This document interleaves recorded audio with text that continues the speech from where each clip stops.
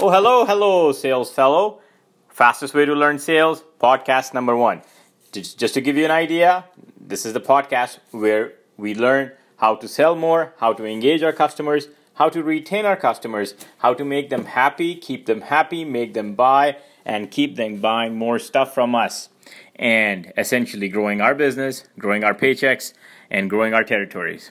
So I'm not sure if you're starting your sales career, you've been in sales for a few years, or you're a pro at sales, just learning how to sharpen your saw, make better sales calls. Wherever you are in your sales career, you can benefit from this podcast. The first topic that I've chosen today is why people don't buy. We need to understand why don't they buy. And if you work for any organization, or have you worked in the past in any single organization, you must have seen that there are people who are champion salespeople who make it to the President's Club, who close more deals, who have lots of luxury in life, and they're truly good sales professionals. Then there are people who are just there, hanging in there. Sometimes they hit targets, sometimes they don't hit their sales targets, and life goes on.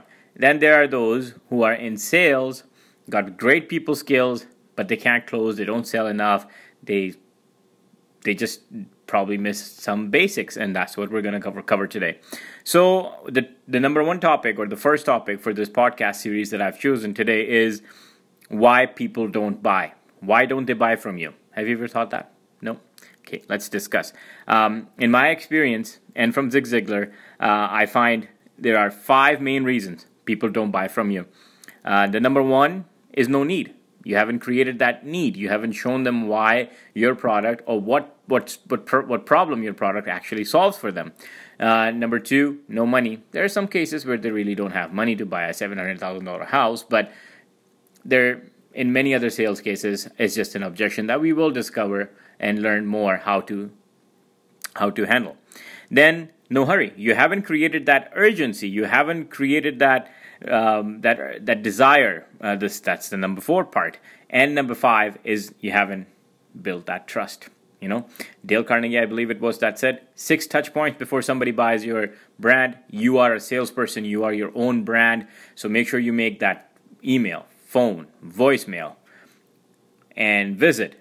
That's 6 different touch points before they start buying from you. Guys, today go out there, make sure you touch base with as many customers as you can, activity with purpose, and see you on the next episode.